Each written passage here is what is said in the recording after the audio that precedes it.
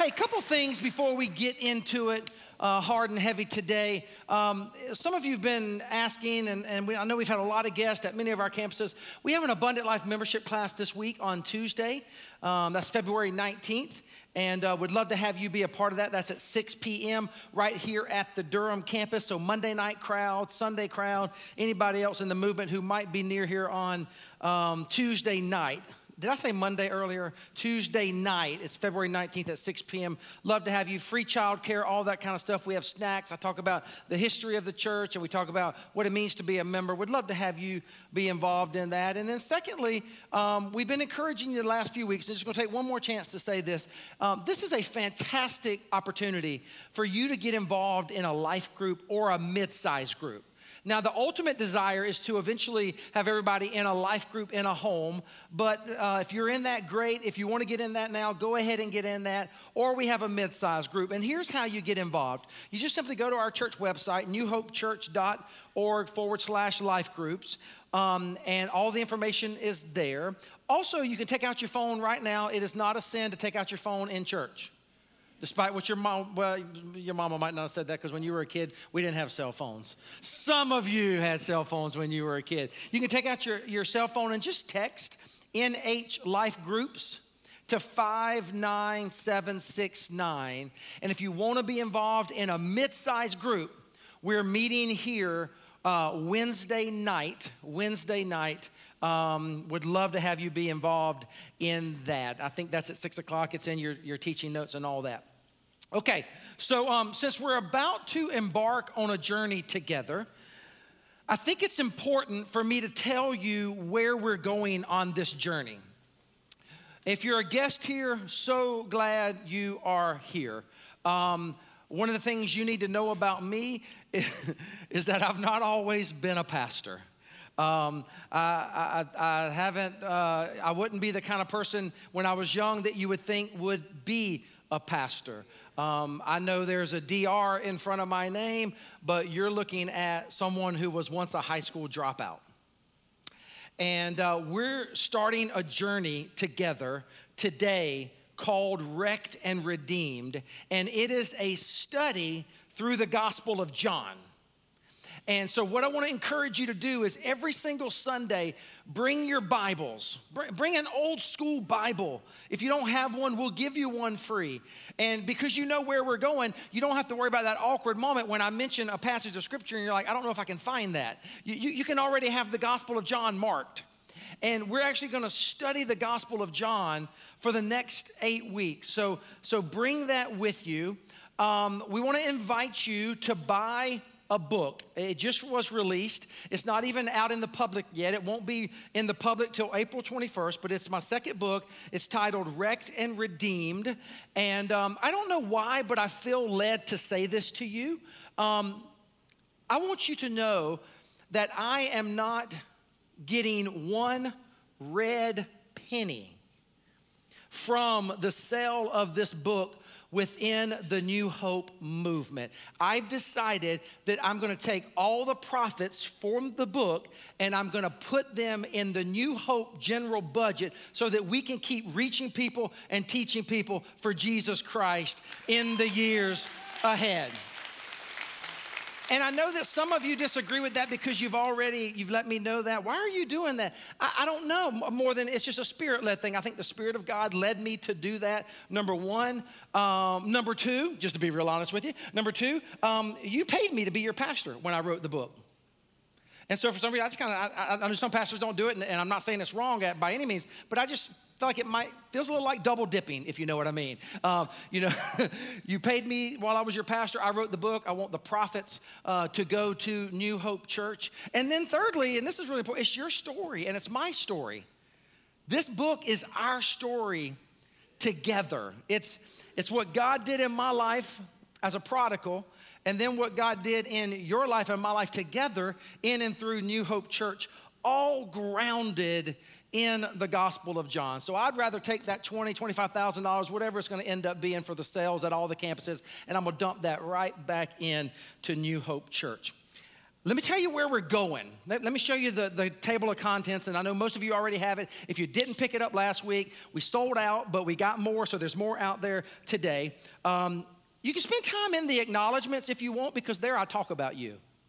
In the acknowledgments, I talk about how much I love this church and how honored I am to serve you as pastor. Introduction is kind of like what we're doing today, a little bit of an introduction to the series, a little bit of an introduction to my story. And then here are the chapters. Chapter 1 is going to be John chapter 1. We're going to hit on some of that today. Love as both grace and truth. Not just grace, not just truth, but God is a God of grace and truth. The next week, I love this. This is next Sunday, the life of the party.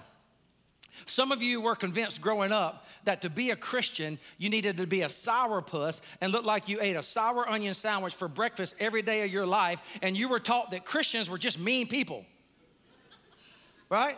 And I've always said that is a bunch of baloney, that to be a Christian is to experience joy like there's no tomorrow. And then the truth is, the church should be showing the world how to throw good parties. Instead, come on now, instead of the world showing the church how to party, right? Come on. There once was a song, I forgot who wrote it. Why should the devil have all the good music? Who wrote that? Does anybody remember that? That was a rock and roll song. And like we decided a long time ago, the devil's not going to have all the good music, so we put it on the stage in church. Come on. Can you thank our worship team, because they are awesome.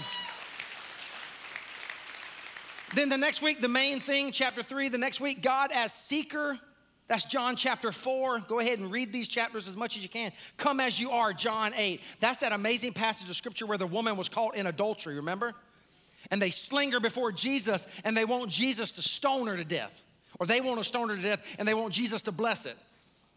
The message there is come as you are. We'll talk about that. One way to a redeemed life, unified diversity. We're going to talk about the diversity in our church. And the beautiful thing is that Jesus, in his high priestly prayer in John 17, prayed for unity. Prayed that we would be one. Okay, so we'll talk about that. And then chapter 8, Easter Sunday. We're going to look at John 20 and John 21, the resurrection of Jesus. And we're going to celebrate it because the resurrection changes everything. Come on now. So what I want you to do now is I brought my Bible that the chaplain gave me in jail. First Bible I've ever owned. First Bible I ever read. And I brought it today, and I want to read out of it. And I'm going to ask you if you would mind standing in honor of God's word. John chapter 1, verses 1 through 14. In the beginning was the Word, and the Word was with God. He was with God in the beginning. Through him all things were made. Without him nothing was made that has been made. In him was life, and that life was the light of all mankind. The light shines in the darkness, and the darkness has not overcome it. There was a man sent from God whose name was John. He came as a witness to testify concerning that light, so that through him all might believe. He himself was not the light. He came only as a witness to the light. The true light that gives light to everyone was coming into the world. He was in the world, and though the world was made through him, the world did not recognize him. He came to that which was his own, but his own did not receive him. Yet to all who did receive him, listen, to those who believed in his name, he gave the right to become children of God. Children born not of a natural descent, nor of a human decision or a husband's will, but born of God. Listen closely, this is powerful. The Word became flesh and made his dwelling among us. We have seen his glory, the glory of the one and only Son who came from the Father, full of grace and truth. Almighty God, would you bless us, your people? Would you speak to us through your holy word today? Would you take our minds and think through them, take our hearts and fill with them? Lord Jesus, take my lips today and speak through them. For if you do not speak, then absolutely nothing of any significance will have been spoken. And we pray it in Jesus' name. Amen. You may be seated. One of the reasons I'm convinced that we are so excited about this series and we're dialed in, those of you who know my story, is because you're eager to hear some of the hardcore, dark, evil, I'll just call it what it is, stories that made up my young adult life, my older teenage years. You want to hear that? And I just want to say to you, listen, I'm going to share some of that, but it's not going to be sitting around here for 8 weeks just talking about my story. Because here's what I want you to know from the very, very beginning. When it is all said and done, I don't want you enamored with Benji's story. I want you enamored and gripped with the story of Jesus Christ. Because without Jesus, you can clap for Jesus because it's not about me. Without Jesus, listen, this boy is nothing. I've tried to live life without God, and I made a wreck of it. It was evil, it was dark, it was jacked up. And so I'm not gonna share all the stories in the book. That's why there's a book, okay? And I'm not gonna regurgitate everything you read. I'm gonna share some of the stories that are in the book. I'm gonna share some stories on Sundays that are not in the book. But more than anything, I wanted to say on the front end, because if we're not careful, because you already have a tendency to kind of, romanticize people like me. You already have a tendency to put people like me up on a pedestal. Listen, I put my pants on just like you. I am a mere man, but my heart's desire is spoken by John himself, which is a great verse. Why don't you read this out loud with me, because this might be good for some of you to actually take to heart. He, Jesus, must become greater and greater, and I must become less and less. That's my heart's desire. In fact, we put scripture all over this church. Some of you know this, some of you don't.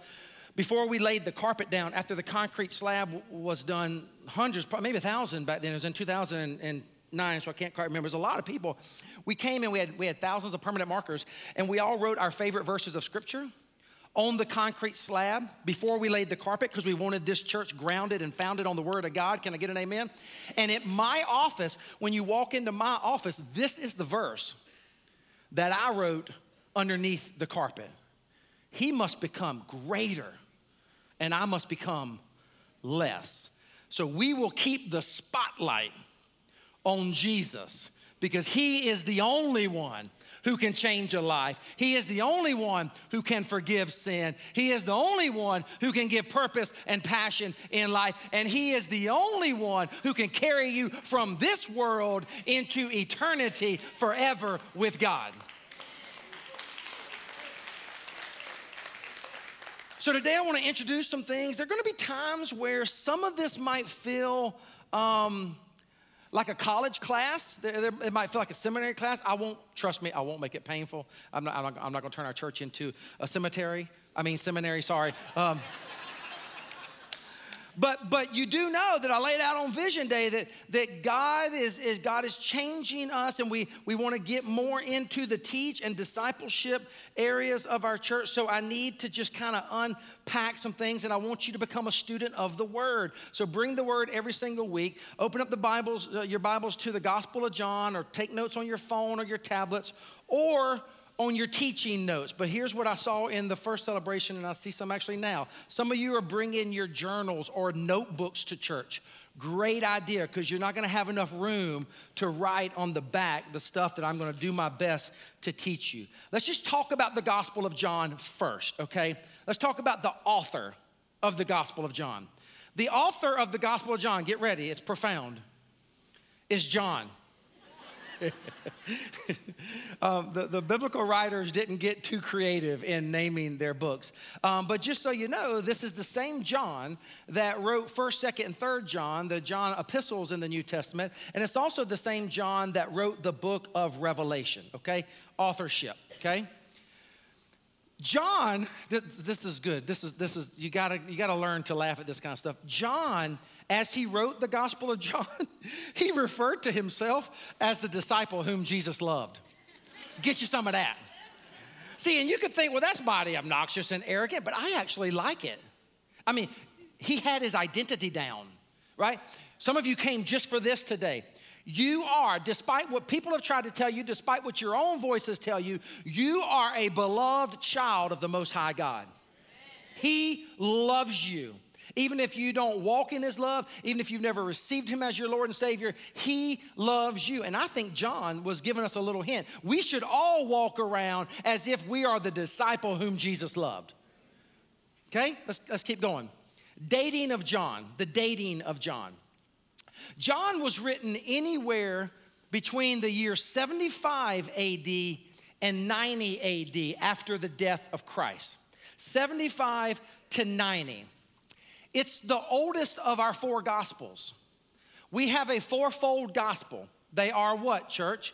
Matthew, Mark, Luke, and John. Matthew, Mark, and Luke are typically clumped together as a group of gospels. They are called the synoptic gospels. Synoptic, S-Y-N-O-P-T-I-C, synoptic gospel. They're called that, and that's not a biblical word, by the way. That's just a word that scholars in the church have started to refer to them because they are very much alike. Matthew, Mark, and Luke are very similar. The Gospel of John is an entirely different kind of gospel. And we know that John was written between 75 and 90 AD because John is clearly writing after, you historians will know this fact, after the destruction of the temple in Jerusalem in the year 70 AD. John is writing after that. Matthew, Mark, and Luke were written much earlier before the destruction of the temple. In the synoptics, let me talk to you about some differences that you'll find. In the synoptics, Jesus' ministry is a 1-year Galilean ministry. In other words, in Matthew, Mark, and Luke, if you read it closely and you lay them side by side, which I've done, which is a fascinating thing, you can go buy, by the way, a gospel parallels. You can buy a gospel parallel book where it lays side by side Matthew, Mark, Luke, and John. It's a fascinating study. If you study Matthew, Mark, and Luke, it's a 1-year Galilean ministry, and some of you are like, but wait a minute. I've been told my whole life Jesus lived 33 years. At the age of 30, he started his ministry, and he was engaged in 3 years of ministry. I see all your heads shaking. All of you heard that. You learned that. That comes from the Gospel of John.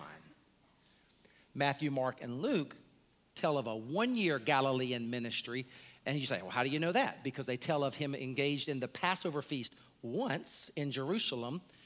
John, on the other hand, we find a 3-year ministry with Jesus going to Jerusalem for 3 different Passover feasts.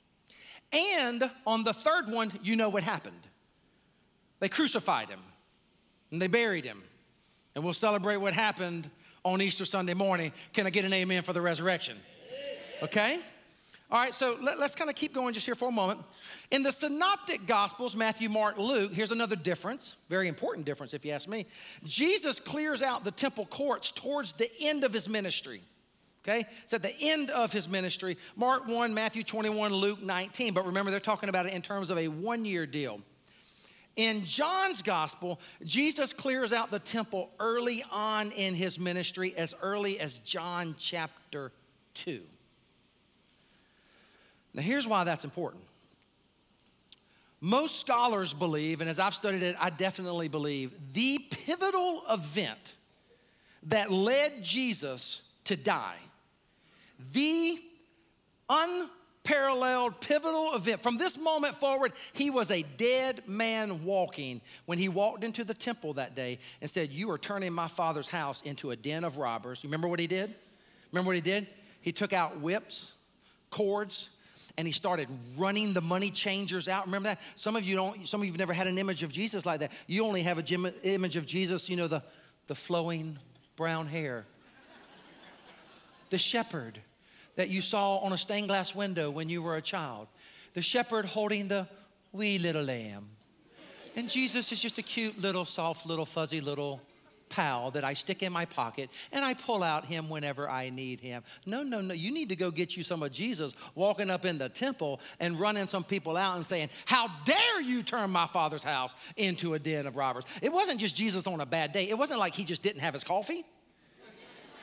Jesus was like full of righteous indignation. And he runs them out. And I believe there's no doubt about this, that from that moment forward, he was a dead man walking.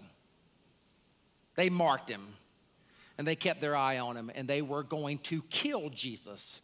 The only surprise is they thought that killing him would put him down forever. They didn't know that he would raise to new life forever and ever and ever. So there's a difference in the Gospels. Now, here's why this is important. Some of you are sitting there right now, and you're going, yep, I knew it. You can't trust the Bible. They're telling different stories. See, you are. And I would say, dear sir, dear ma'am, I completely disagree with you. Have you ever thought about this? If Matthew, Mark, Luke, and John were all identical and all of the details were exactly the same, I don't know what you would surmise from that, but I know what I would. I would conclude that those cats got in an upper room somewhere and they all wrote the story together. That it was some sort of ploy, if you will. It was some sort of prearranged creation of this thing called Christianity. No. The beauty of a fourfold gospel is that gospel writers, and the New Testament in general, gospel writers tell different details along the way, but they all tell of one consistent thread, and that is a man by the name of Jesus was born of a virgin, gave life to us, taught us how to live, ultimately was killed, ultimately was dead, placed in a tomb, and the Father raised him to new life. The entire Bible points to Jesus, and the fact that people tell different versions of that or different angles of that, I believe actually brings validity to the credibility of this book that we call the Bible. And so what we're going to be doing is we're going to be pulling one book off the bookshelf, and we're going to be studying the Gospel of John throughout this series. And the very first passage that we're going to look at, if you haven't opened your Bibles yet, go ahead and open them, is John chapter 1. John chapter 1. I read it earlier. I intentionally left it off the screens. Now I want to unpack a few verses, tell you a little bit about my story, and then we're going to move on as we just kind of crack this series open today. The first part of the Gospels are also very, very different. Okay? Matthew starts with the genealogy of Jesus and then a birth narrative. Luke, well, you know how Luke starts. Luke starts with the most popular Christmas story that we read year after year after year. In Luke chapter 2, we read of the Christmas story. Charlie Brown, if you will. Glory to God. Hallelujah. In Mark, interestingly enough, Mark starts with John the Baptist, or as I like to call him, John the Baptizer. And then, bam, picks up with Jesus being tested in the wilderness. John starts completely different. And John's gospel is completely different. Write this down in your notes somewhere. Matthew, Mark, and Luke are very much concerned with a detail-oriented presentation of the birth, life, death, and resurrection of Jesus Christ. Very detailed-oriented. That's the synoptics. John, on the other hand, has another purpose in mind. John is later, remember? John has read Matthew, Mark, and Luke. John knows that we already have a more detailed telling of the gospel. John is trying to help the church, which is why it's one of my favorite books in the New Testament. It's the first book I ever read in the Bible. John is trying to make sure we get our theology right. John is making sure we have a robust, well thought out, developed theology so that we can think right about God. And he wastes no time with it. John chapter 1, 1 through 14, he starts to unpack this poetic masterpiece introducing Jesus to us. How many of you have given a formal introduction before? You've like introduced somebody? Any of you? Any of you? Come on. Yeah, a lot of hands popping up. What do you do when you give an introduction of somebody? You tell the most important stuff, right? You want to get it out there. You hear me do that when I introduce speakers up here. Now, for John to introduce Jesus to us, he does something fascinating. He reaches all the way back to Genesis 1. First book of the Bible, Genesis 1. And he juxtaposes, if you will, Genesis 1 and John 1. And look at the claims, the breathtaking claims of who this Jesus is. I'm gonna start in Genesis 1. Why don't you read it out loud with me? Ready? Like it's the word of the Lord, strong at all of our campuses. Ready? Go. In the beginning, God created the heavens and the earth. Now the earth was formless and empty. Darkness was over the surface of the deep, and the Spirit of God was hovering over the waters. Genesis begins in the beginning. John 1, maybe you've never noticed this. In the beginning was the Word. Was the what? And the Word was with God. And the Word was God. He was with God in the beginning. Through him, all things were made.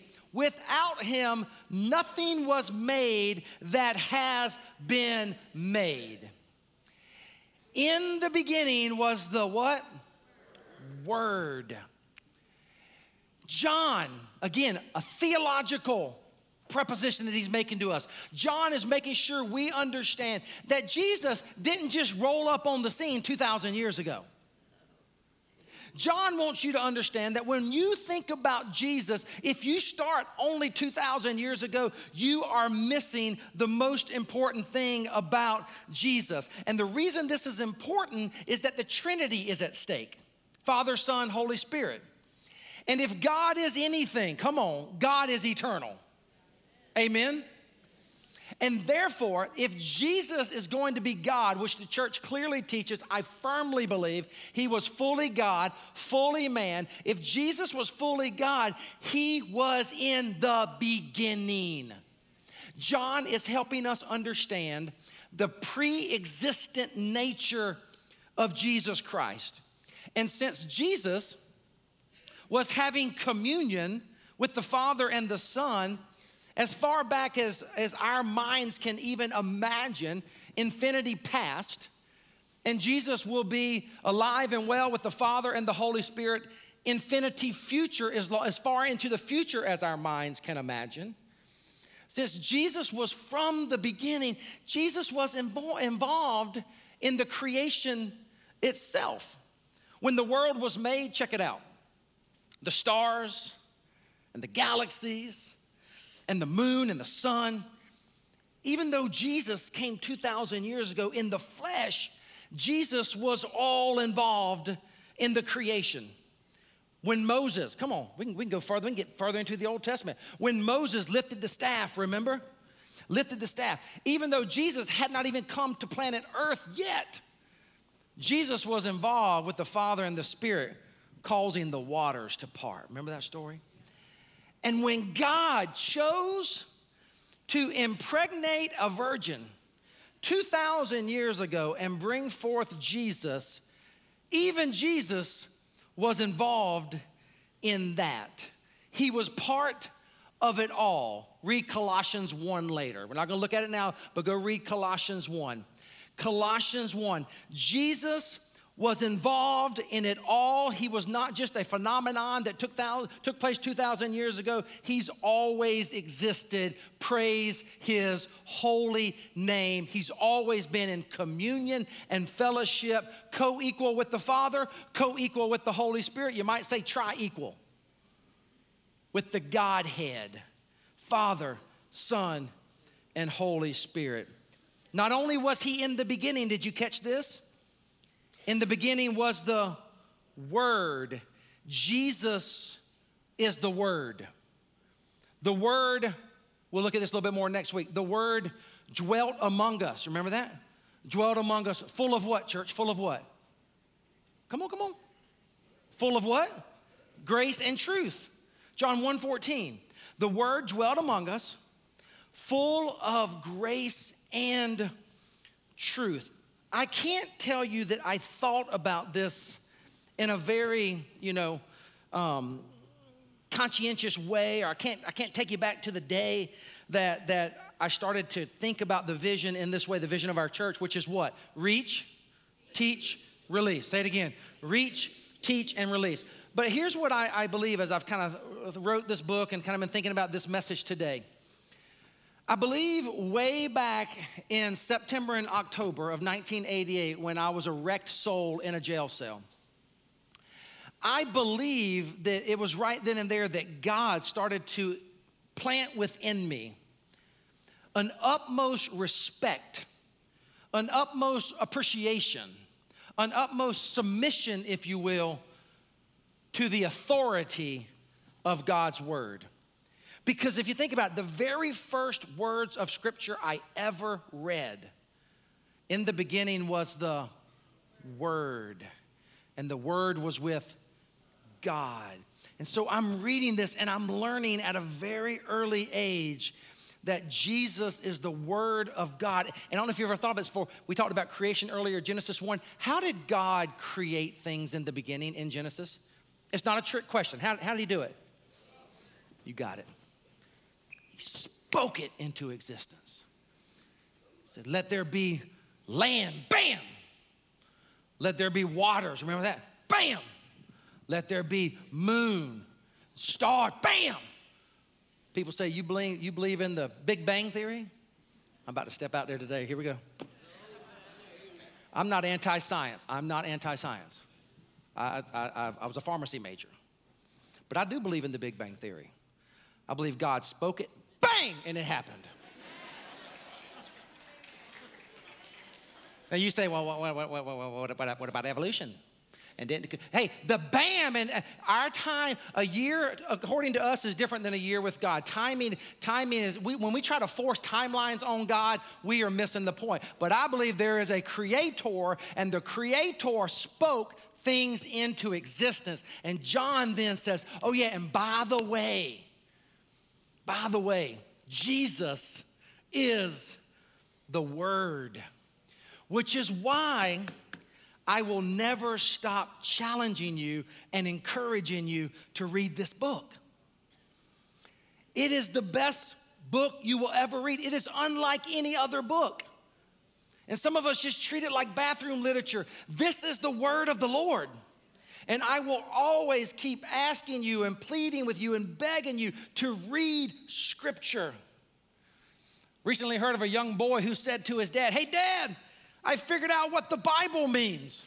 And what would you say if your son said that to you? His dad said, well, good, why don't you tell me? The boy was obviously smart. He had taken the word Bible, B-I-B-L, and formed an acrostic. And he said, hey, Dad, it means basic instructions before leaving earth. That's good. That boy's going places, church. But I believe a Bible, and this one's kind of falling apart. Look at there.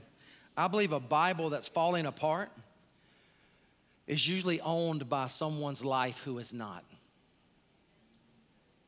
This book is the treasures of life. This book will teach you how to live your life.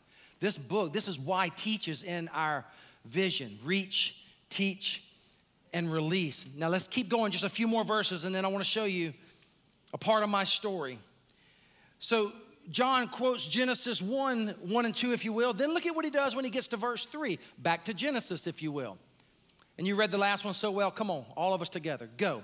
And God said, let there be light. And there was light. God saw that the light was good, and he separated the light from the darkness. Genesis 1, verse 3. Now watch this. John, in him was life, and that life was the light of all mankind. The light shines in the darkness, and the darkness has not overcome it. Now, throughout this series, as we study the Gospel of John, this is how John is different from the synoptics as well. The Gospel of John has the I am sayings. The I am. So in the Gospel of John, Jesus will say, oh yeah, by the way, I'm the bread of life. He'll say, I am the light of the world. And it's this very first moment where we start to see, not only is Jesus the Word made flesh who dwelt among us full of grace and truth. Don't miss next week. I'm gonna be talking about that grace and truth, and then we're gonna go right into the life of the party. Not only is Jesus the Word made flesh, Jesus is the light of the world. Which means that if you have any areas in your life that have darkness permeating them, if you have any areas of your life in which shadows seem to be most prevalent, God, if you will let God, wants to come in on a regular basis and illuminate those areas of your life. Or maybe you're like me, your whole life was dark, right? God wants to come in and through Jesus and the power of the Holy Spirit, and he wants to shine light in your life. Now, here's what you need to know. To allow that to happen, though, you have to pull off the bushel, if you will, and you have to let your life, your struggles, your hardships, maybe your sins, you have to let them be, here's a key word, exposed to the light. Jesus said, this is not John. Jesus says in Matthew, no one lights a light. He says this in the Sermon on the Mount. No one lights a light and puts a bushel over it. Remember that passage? He says instead, you take the bushel off or the cover off and you let the light be exposed. You let the light shine. So the question I would have for you today is, what areas of your life do you need the light of God to shine in on? What areas? Sexual, relational, financial, addictions, brokenness,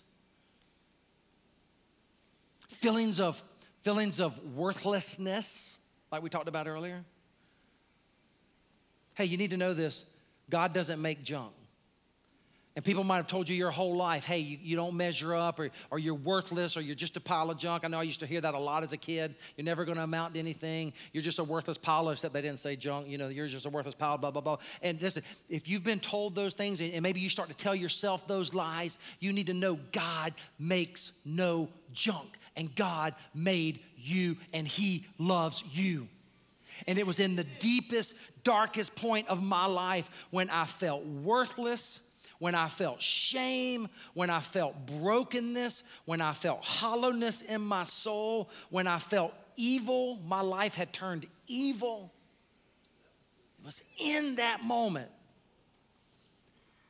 that I read the Bible for the first time, and the light of God, Jesus himself, came into a dark jail cell and gave me hope.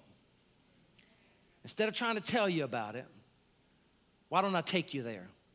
Why don't you come on a journey with me to Sumter, South Carolina?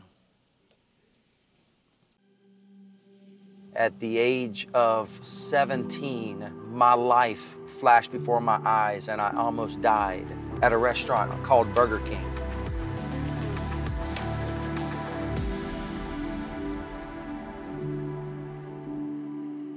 So I'm pretty fired up to be able to welcome you to Sumter, South Carolina, my hometown. Today, I get to bring you along on the very first part of my life crumbling at a very young age.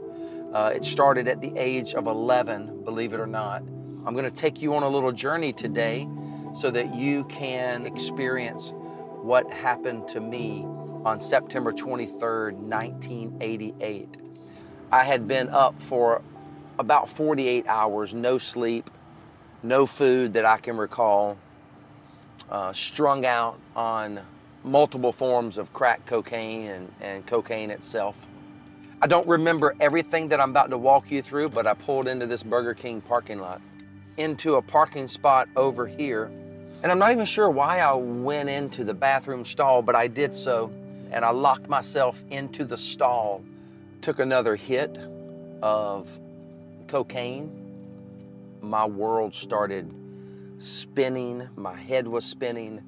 I was overdosing, and I fell down on the floor in the bathroom stall. And I don't know how long I laid there. But the next thing I remember is getting into my car right here, and I cranked it up, threw the car in reverse, and I must not have backed out too far or far enough. And if you look at that elderly person there, that'll make a little more sense. I think it's only God that would have that person here, because what I did on that day was I hit an elderly couple right about here. Now, I hit their car. I threw the car back in reverse. I came out into Broad Street again, crossed the center line, almost had an accident here, and came down to this next street light, which is Westmart Boulevard. I must have ran a red light or something, but I had a head-on collision right here in the middle of this intersection. The condition of my Mustang was pretty bad by this point in time, but I was able to, again, throw it in reverse, back up, crossed over the center line, almost had a head-on collision here. And the whole time I'm driving, my head is spinning, my heart is feeling like it's going to explode out of my chest. I'm going in and out of consciousness. I cross over again and I get in a head-on collision with a person right here in the middle of Westmart Boulevard. I tried to leave the scene of another accident and I could not go anywhere. The Mustang would not drive anymore. I look up and cops are coming this way with their lights on, obviously responding to the 2 hit and runs that they had already heard about. They handcuffed me. They put me in the back of their police car. And I don't know how much time passed. I remember every now and then looking up and seeing the Mustang and seeing them take out bags of marijuana and bags of cocaine, bags of drug paraphernalia on the hood of my car. After a while that I decided I couldn't stay in the back of that car anymore and I had handcuffs on, so I construed my body enough to get up and I lifted up the lock and I got out of the police car, and for a little ways I started running down Westmart Boulevard. I started falling face down in the middle of the road and they start to chase me, and so I then cut across this field. I jump a fence with handcuffs on. I made it over the fence, but I face planted again on the other side of the fence. And that's about where the officers grabbed me, roughed me up a little bit more this time, put me in the back of the police car, and this time they put this big burly guy beside me so I wasn't going to run again. Just wrecked, just broken, just how embarrassing, how humiliating for my family, how sad to see a kid that young, high school dropout, had been arrested 6 times in a 7-year period, and my life was crashing down. And they hauled me off to the Sumter County Correctional Center.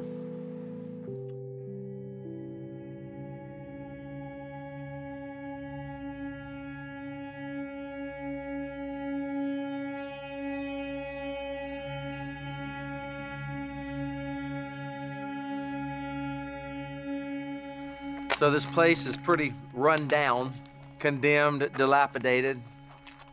And so if I remember correctly, you got the first cell that starts about right here. Second cell, small cells. Third cell, and this was the cell that I was in. Again, if I remember correctly, it seems to be the third one down.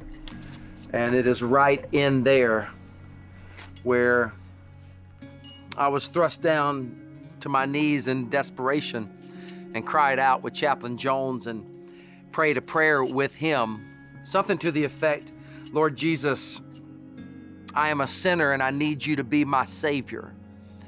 And so I thank you for dying on a cross for me. I thank you for shedding your blood. I remember him having me pray something like this: Lord Jesus, come into my life today.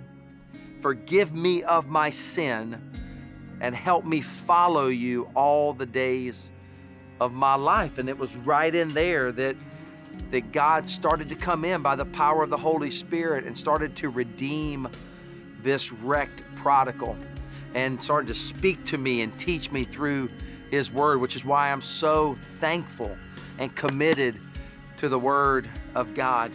You might also be wondering what this is. I came back here about 10 years ago. One of the officers gave me these keys. These were the keys that the officers would wear on their waist, and you would hear them coming, and you knew you were either in trouble, or 2, the food was coming, or 3, you were about to get out of the jail cell.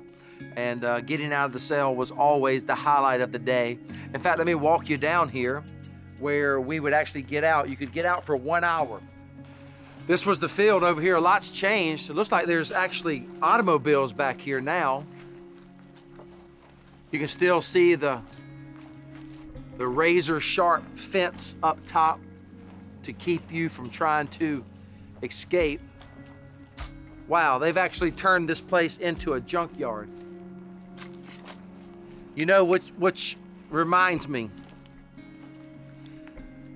on September 23rd, when they threw me in that cop car for the last time, they brought me here, but they took my 1968 pearl white Mustang and they took it to a local junkyard. I know that because I found out later. It was a piece of junk. You look back at a picture of that car and you wonder, how in the world did any human being walk away from that car? And as I look at these cars, I'm reminded that they took the Mustang to a junkyard and they brought the prodigal, this old boy, to another place that many people would actually suggest is a junkyard for human beings. And when I first landed here, I felt like a bunch of junk. I felt like I had squandered my life away. I felt like I had embarrassed my family. I had been humiliated. I was in the newspaper once again, and I felt like a piece of junk. But I'm here to let you know that what Chaplain Jones taught me through the Word is that God doesn't make any junk.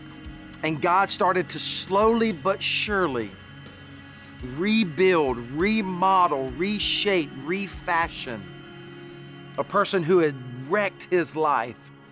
And God started to put on display a trophy of God's grace.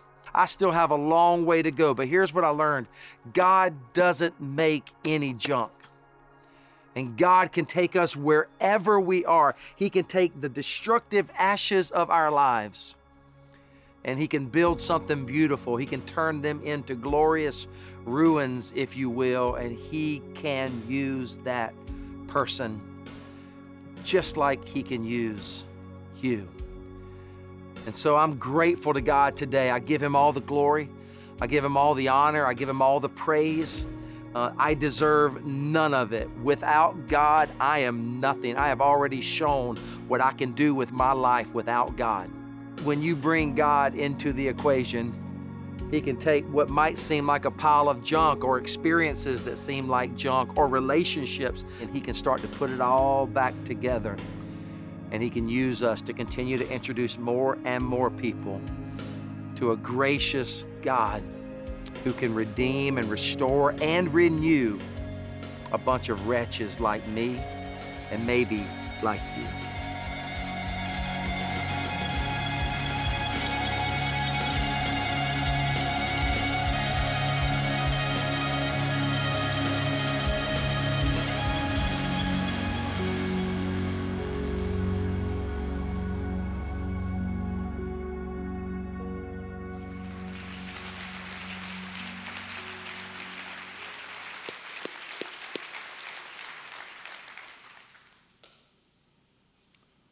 So more than anything today, I just wanted to kind of dip our toe into it. And I want to invite you on a journey with me. 8 weeks, digging into one book of the Bible, hopefully maybe like you've never dug into one before. I want you to be a John scholar when it's all said and done. I want you to know and have a robust, faithful theology of who and what Jesus is. So before you come back next week, read John 1 and John 2 in the Bible and read the first 2 chapters of the book. But before we dismiss today, after showing you something like that and sharing a little bit of my testimony, and each week there'll be a little bit more, but it would be so remiss of me if I didn't give some of you a chance to give your life to Christ. And I realize, and I'm not talking like, I know sometimes we do this and hands pop up all over the place. I'm not talking about rededications. I'm talking about like genuine, like I'm gonna receive the gospel today. I'm talking about authentically the person who is sitting here or at a campus or Monday night or online or whatever, and you feel like there's dark areas of your life, you just need the light of the gospel to come in. You realize, hey, I don't know that I've ever really received the gospel. I don't know if I died today, if I got hit by the proverbial bus, would I spend eternity in heaven or would I spend eternity in hell? I don't know. And if you've never had a moment, a defining moment where you knew that you knew that you knew, I am a saved child of God. I have received and I believe. And you're like, where do you get that language from? We read it earlier, but you might not have picked up on it. Check it out. Yet to all who did what? To all who did receive him, to those who believed in his name, he gave the right to become children of God. Children born not of natural descent, nor of human decision or a husband's will, but what, church? Born of God. And you're like, I've heard that language, but that doesn't really sound like what I've heard. What you've heard is just a few chapters later, we'll look at when we get to chapter 3, you've heard of Jesus talking to Nicodemus, remember? Nicodemus comes to him, Nick at night. Nick comes in the shadows. Yeah, comes to Jesus. He doesn't want everybody to know. So Nick busts up on the scene at night, old Nick, and asks Jesus, and Jesus says, unless you are born again. It's in that same chapter where Jesus says, for God so loved the world, John 3:16, for he gave his one and only son that whoever believes in him shall not perish, but have what? Everlasting life. Have you ever received him? Is there something inside of you right here, right now, and you're like, I need some hope. I'm dead in my sin. I'm dead in brokenness. I'm dead in darkness. What you need to do is you need to receive the gospel. You're like, what's that? The gospel is this, that God loves you so much that he sent his son Jesus. And that Jesus came not only that you might have an example to follow, but Jesus did something you could not do and I couldn't do. Jesus died on a cross to pay a sin debt, yours and mine included, because we couldn't. And we had to have our sins forgiven to be with a holy God in heaven forever. So to receive the gospel is just to receive a gift. It's a gift. You can't do anything to earn it. Listen, you can't do anything that will make God love you more than he already loves you. And conversely so, you can't do anything that will make God love you any less. He loves you so much that he sent his son. And you believe in him. In Benji? No. In New Hope Church? No. You believe in his name. And his name is Jesus. Next week, we're going to talk about grace and truth in the life of the party. Grace has a name. And his name is Jesus. Truth has a name. And his name is Jesus. And the way that you know that you're a saved child, born not of natural descent, but born of the Most High God, the way you know you have your name written in the Lamb's Book of Life, you're like, where you get that from? That's also John. That's just in the book of Revelation. The way you know that your name is written in the Lamb's Book of Life forever. And you know that your sin is gone, it's cleansed, it's over. And you know that your eternity is heaven forever. The way you know is you receive the gospel good news and you believe in the one and only name of Jesus Christ. And you're like, well, I don't fully understand. I want to tell you something. You probably already know this because you're smart. On October 23rd, 1988, I didn't fully understand it either. That's why you call it faith.